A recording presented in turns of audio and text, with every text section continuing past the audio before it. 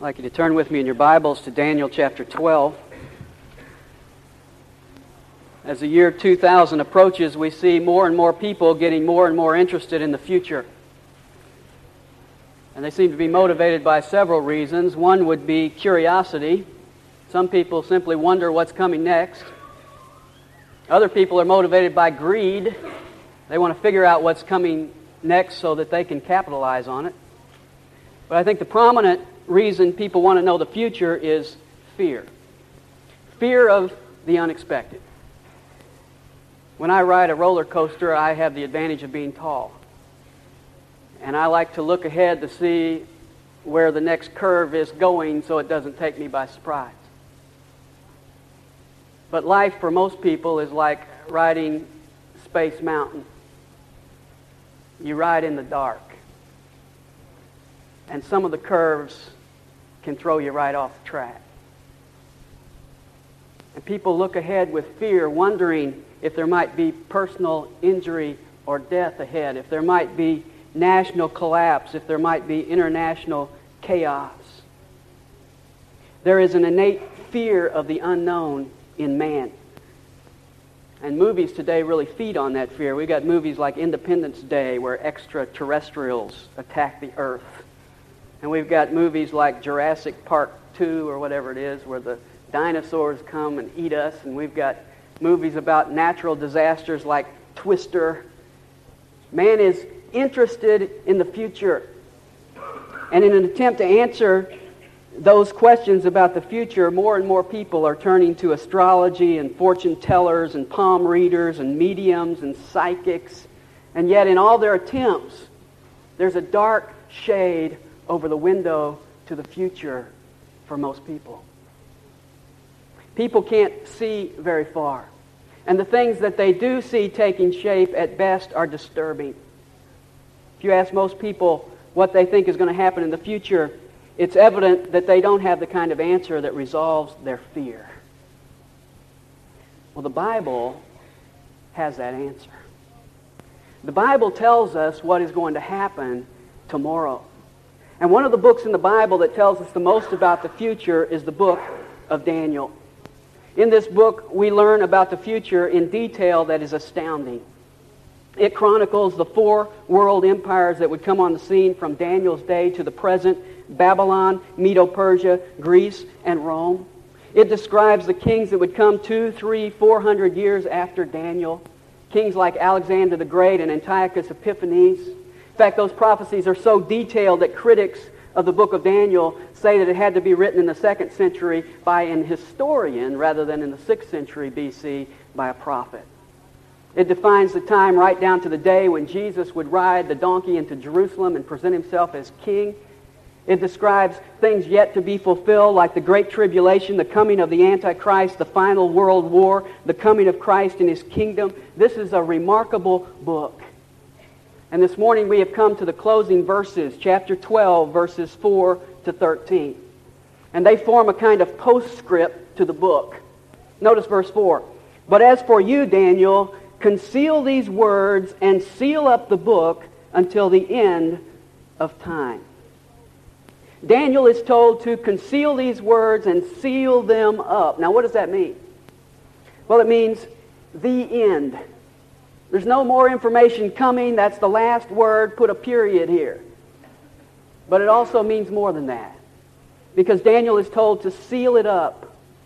Remember in Daniel chapter 6, when Daniel was put into the lion's den, the king put his seal on the lion's den so that no one would tamper with it.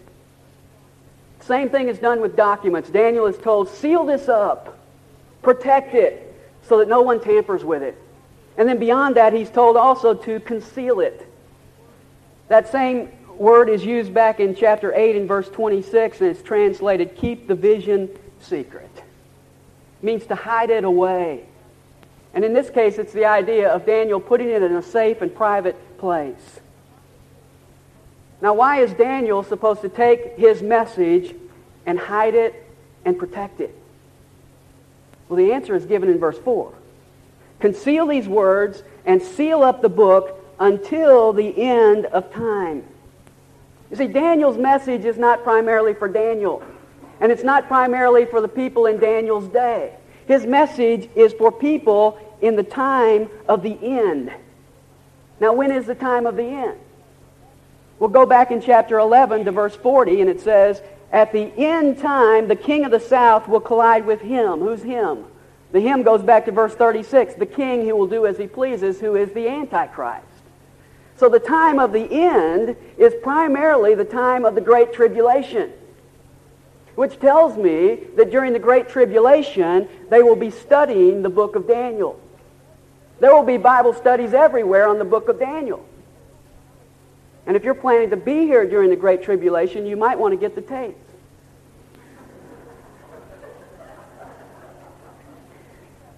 But when we get to the New Testament, we find that the New Testament uses this same phrase and other phrases like it, the last days, the last time, to refer to a broader space that includes the time in which we live. For instance, 1 John chapter 2 and verse 18 says, children, it is the last hour. And just as you heard that Antichrist is coming, even now many Antichrists have arisen. From this we know that it is the last hour. We are living in the last hour.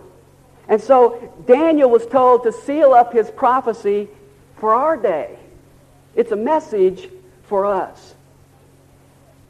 When we come to the New Testament, we find that John had a revelation in the book we call Revelation. The last chapter of that book, the angel who is speaking to him says something interesting to John. Revelation 22:10, John says, and he said to me, do not seal up the words of the prophecy of this book, for the time is near. Daniel is told, seal it up, it's for the last days. John is told, leave it open, because the time is near. The book of Daniel is open today because it's a message to us.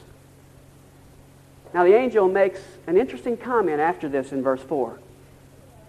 He says, seal it up, conceal it, until the end of time, many will go back and forth, and knowledge will increase. What will be the characteristic of the end time? There will be an acceleration of travel, and there will be an acceleration of knowledge. Now, does that describe our day? When Daniel wrote this, he could travel by horse or camel, and if he wanted to go really fast, he could get on a chariot. 100 years ago, we had not accelerated very much from that. 100 years ago, the most common form of transportation was still the horse and buggy. Of course, if you wanted to go a little faster, the train had been around for about 50 years, and you could get on a train and go a maximum of about 30 miles an hour. Today, 100 years later, we have been to the moon. We can travel to Europe in less than 3 hours. And if you still prefer the train, there are trains today that travel in excess of 200 miles an hour. We are flying today. We are moving back and forth. And you know, the speed of transportation has not only allowed us to get places faster, it has changed us. We have changed in the process. Today we are impatient if we're not moving 70 miles an hour down the road. In 1900, Harrods department store installed a new device called an escalator. They couldn't get anybody to use it. So they gave people a shot of brandy at the top,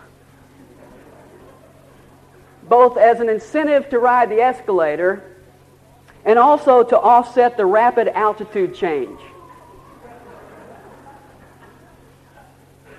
Today, we've got people tying rubber bands around their ankles and diving off bridges because we're moving everywhere and we want to keep moving.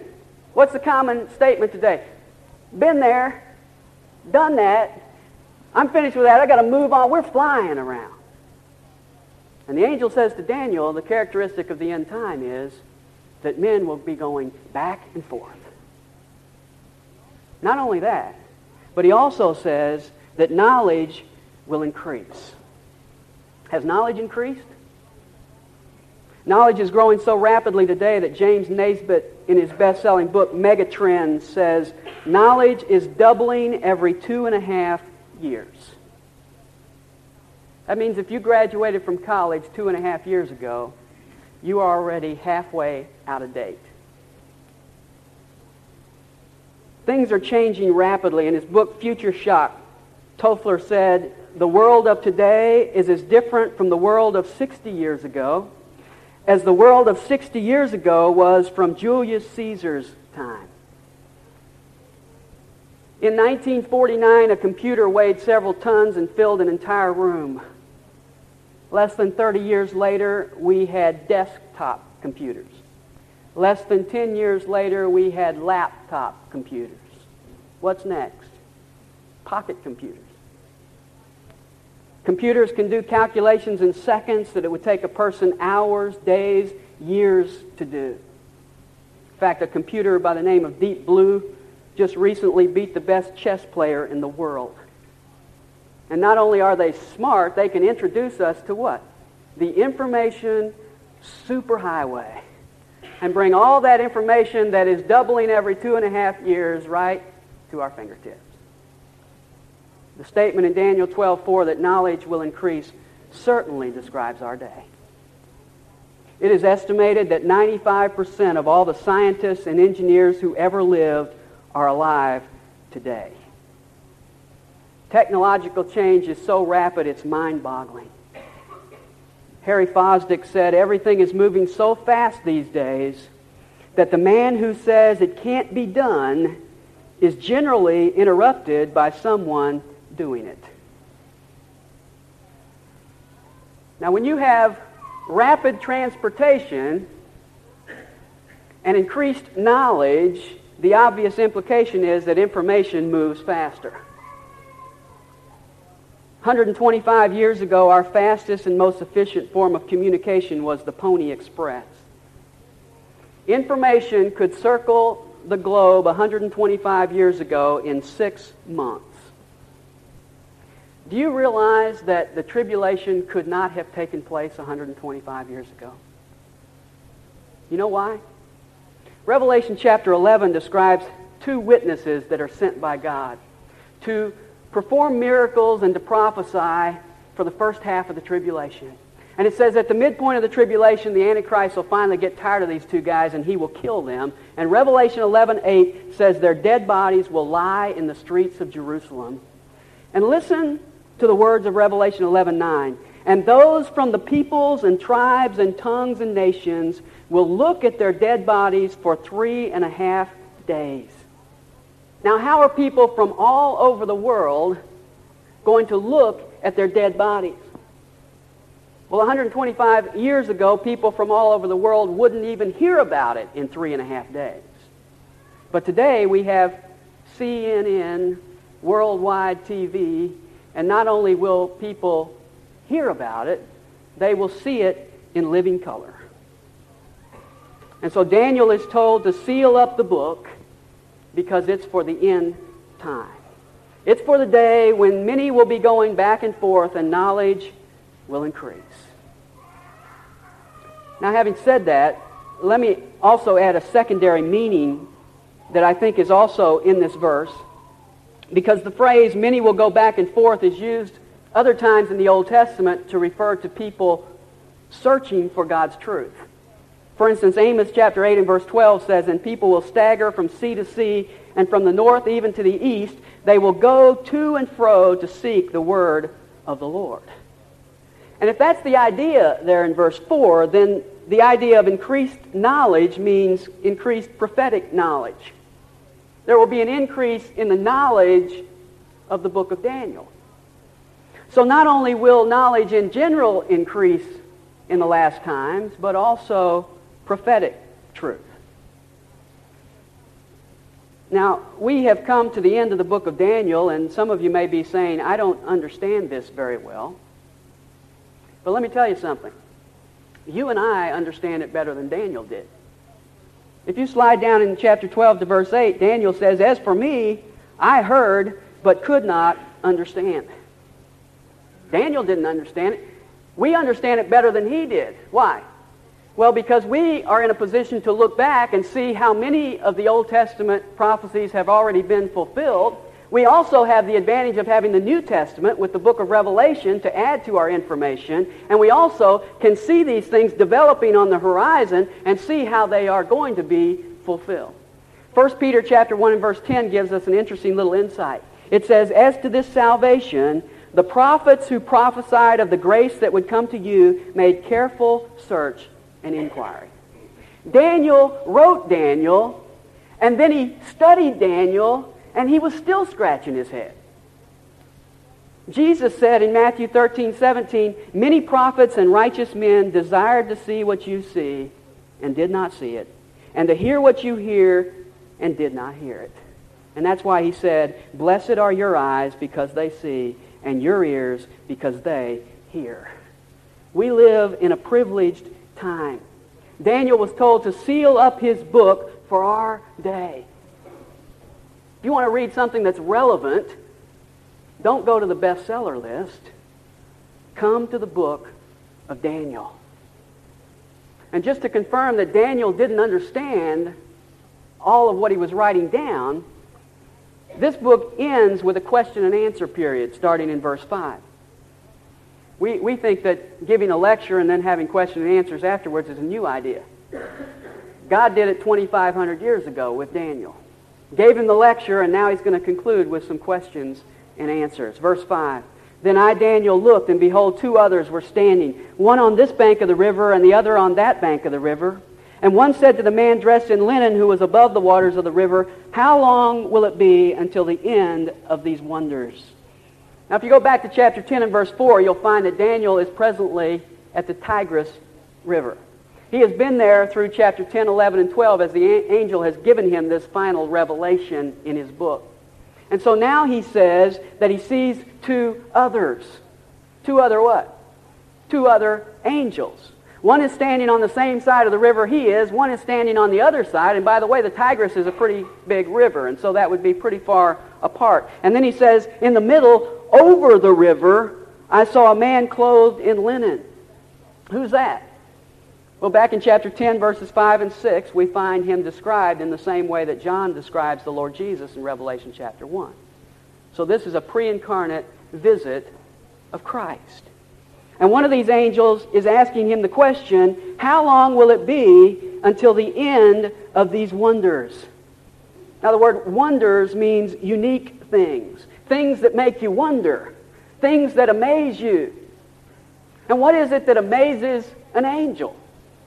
Well, if you go back in chapter 11 and verse 36, I think he's talking about the fact there that we're told that a man will exalt and magnify himself as God. That amazes the angels because they know God and man doesn't measure up. And so he sees this man exalting himself as God and he is amazed. And his question is, God, how long are you going to put up with that?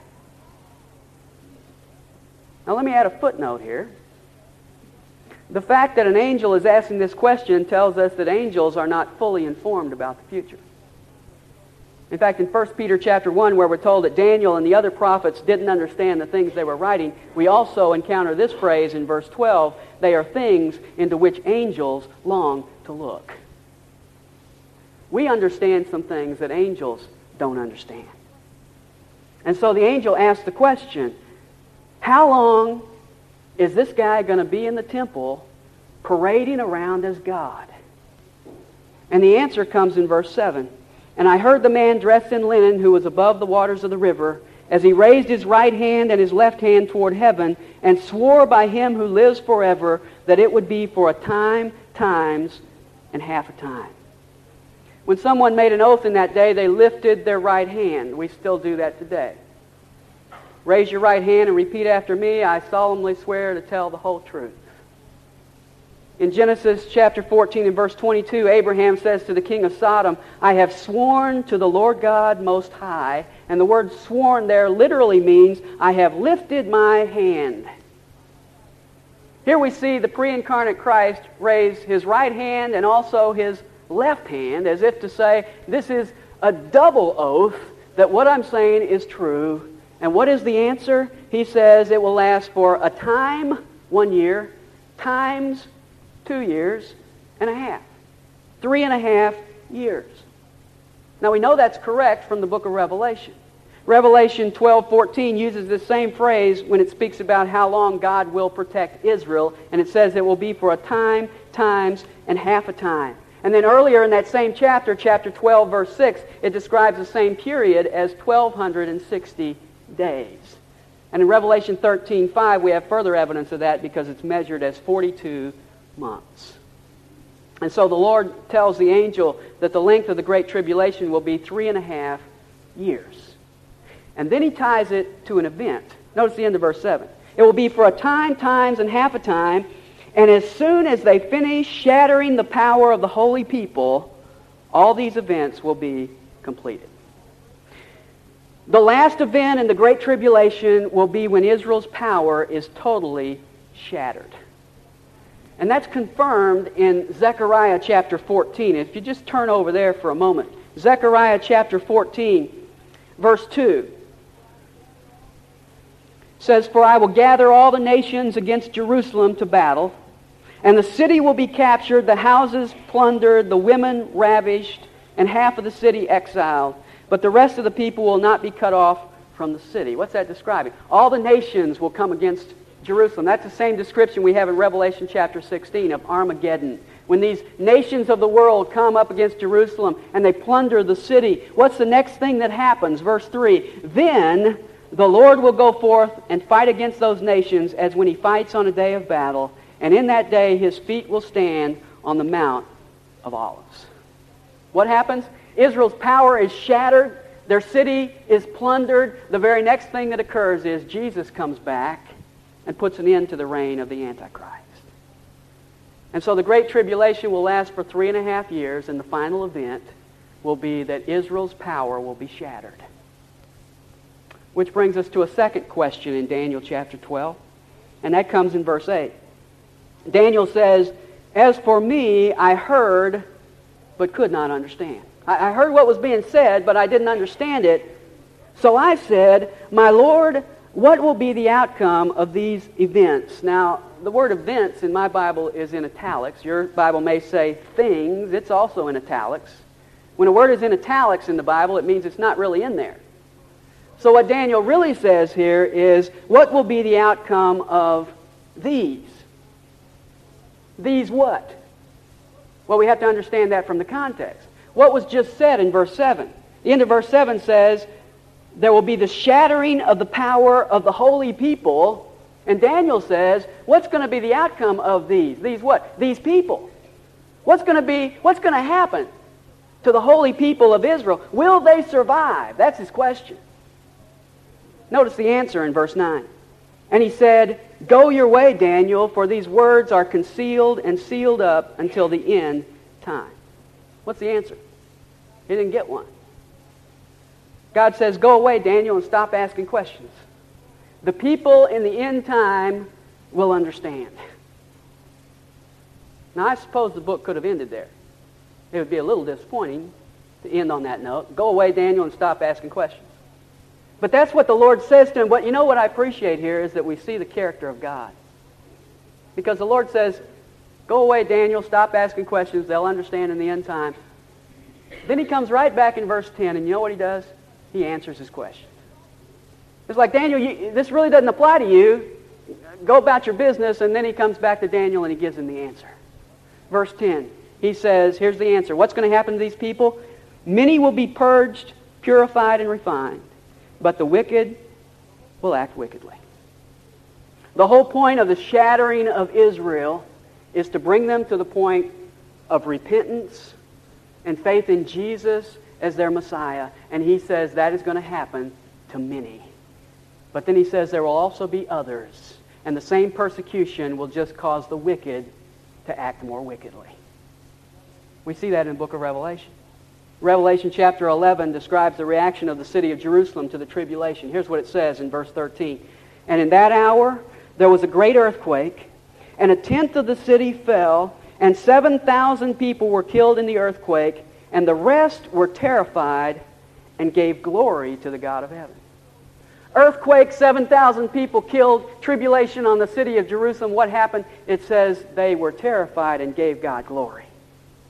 A few chapters later in Revelation 16:9, here's what we read. And men were scorched with fierce heat, and they blasphemed the name of God, who has the power over these plagues, and they did not repent so as to give him glory.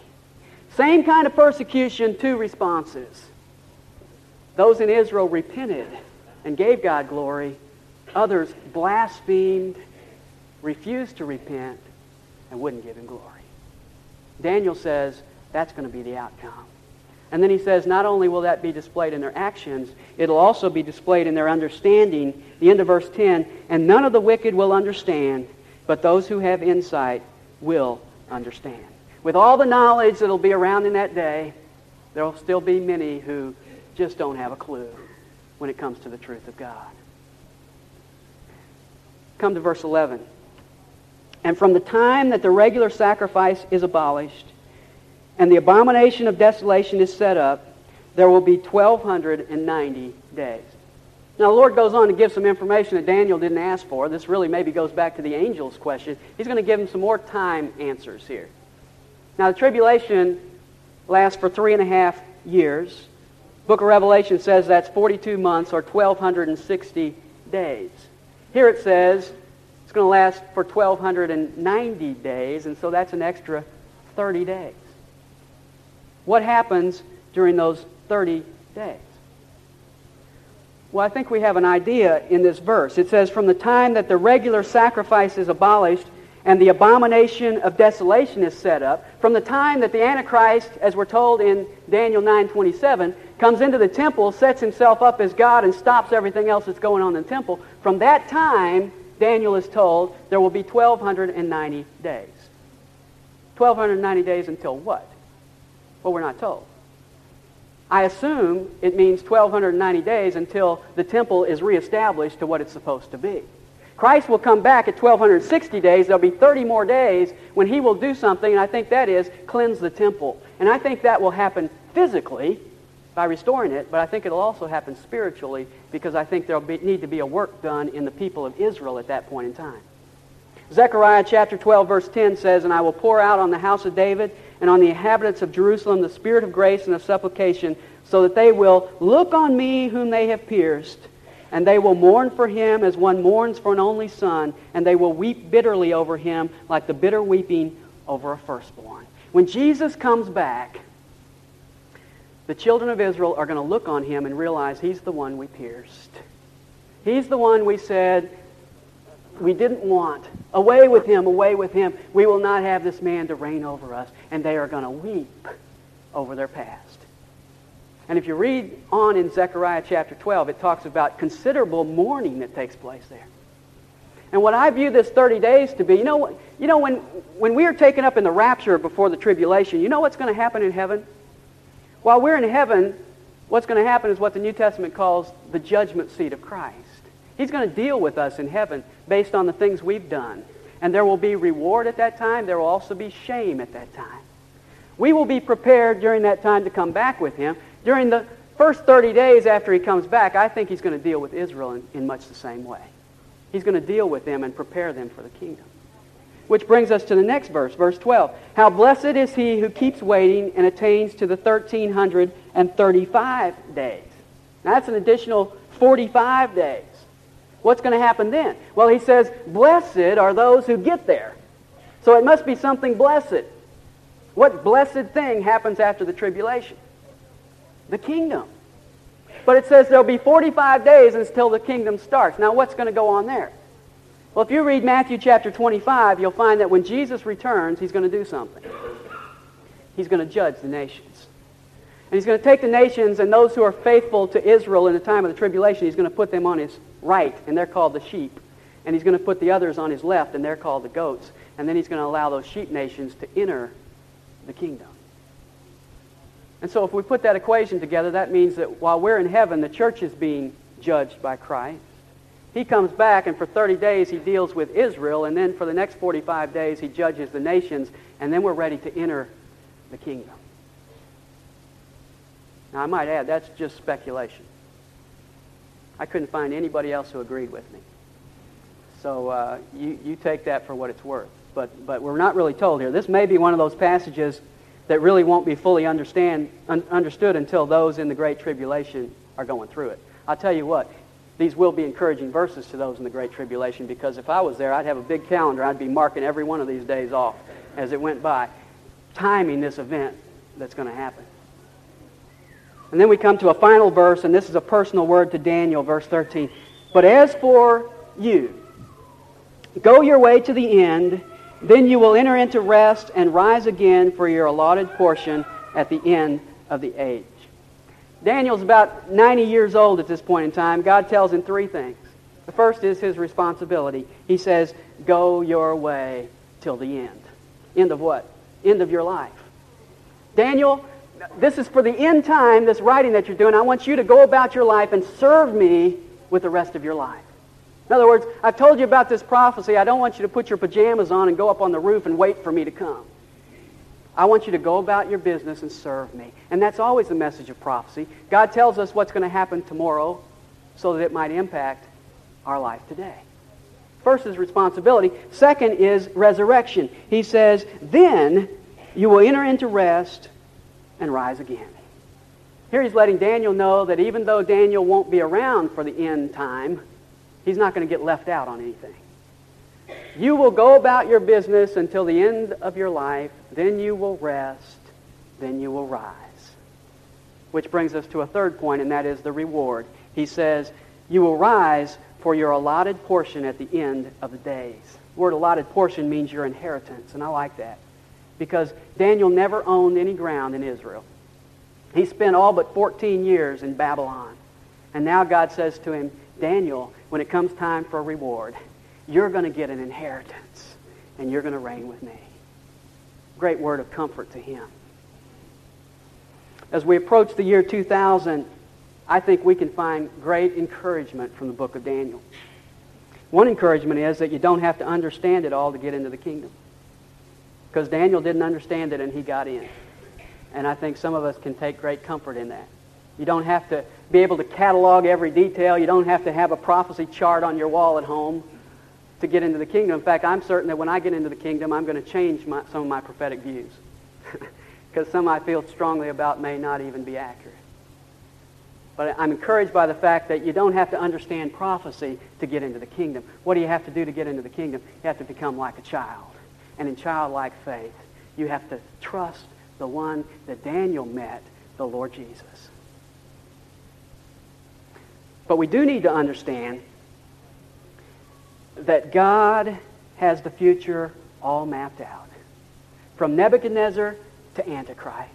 And God has the future all measured out right down to the very day. And if you want to eliminate your fear of the future, just come to grips with the truth that God is in control. And then also, we need to understand the way it's described in verse 10. We need to understand so that we are purged, purified, and refined.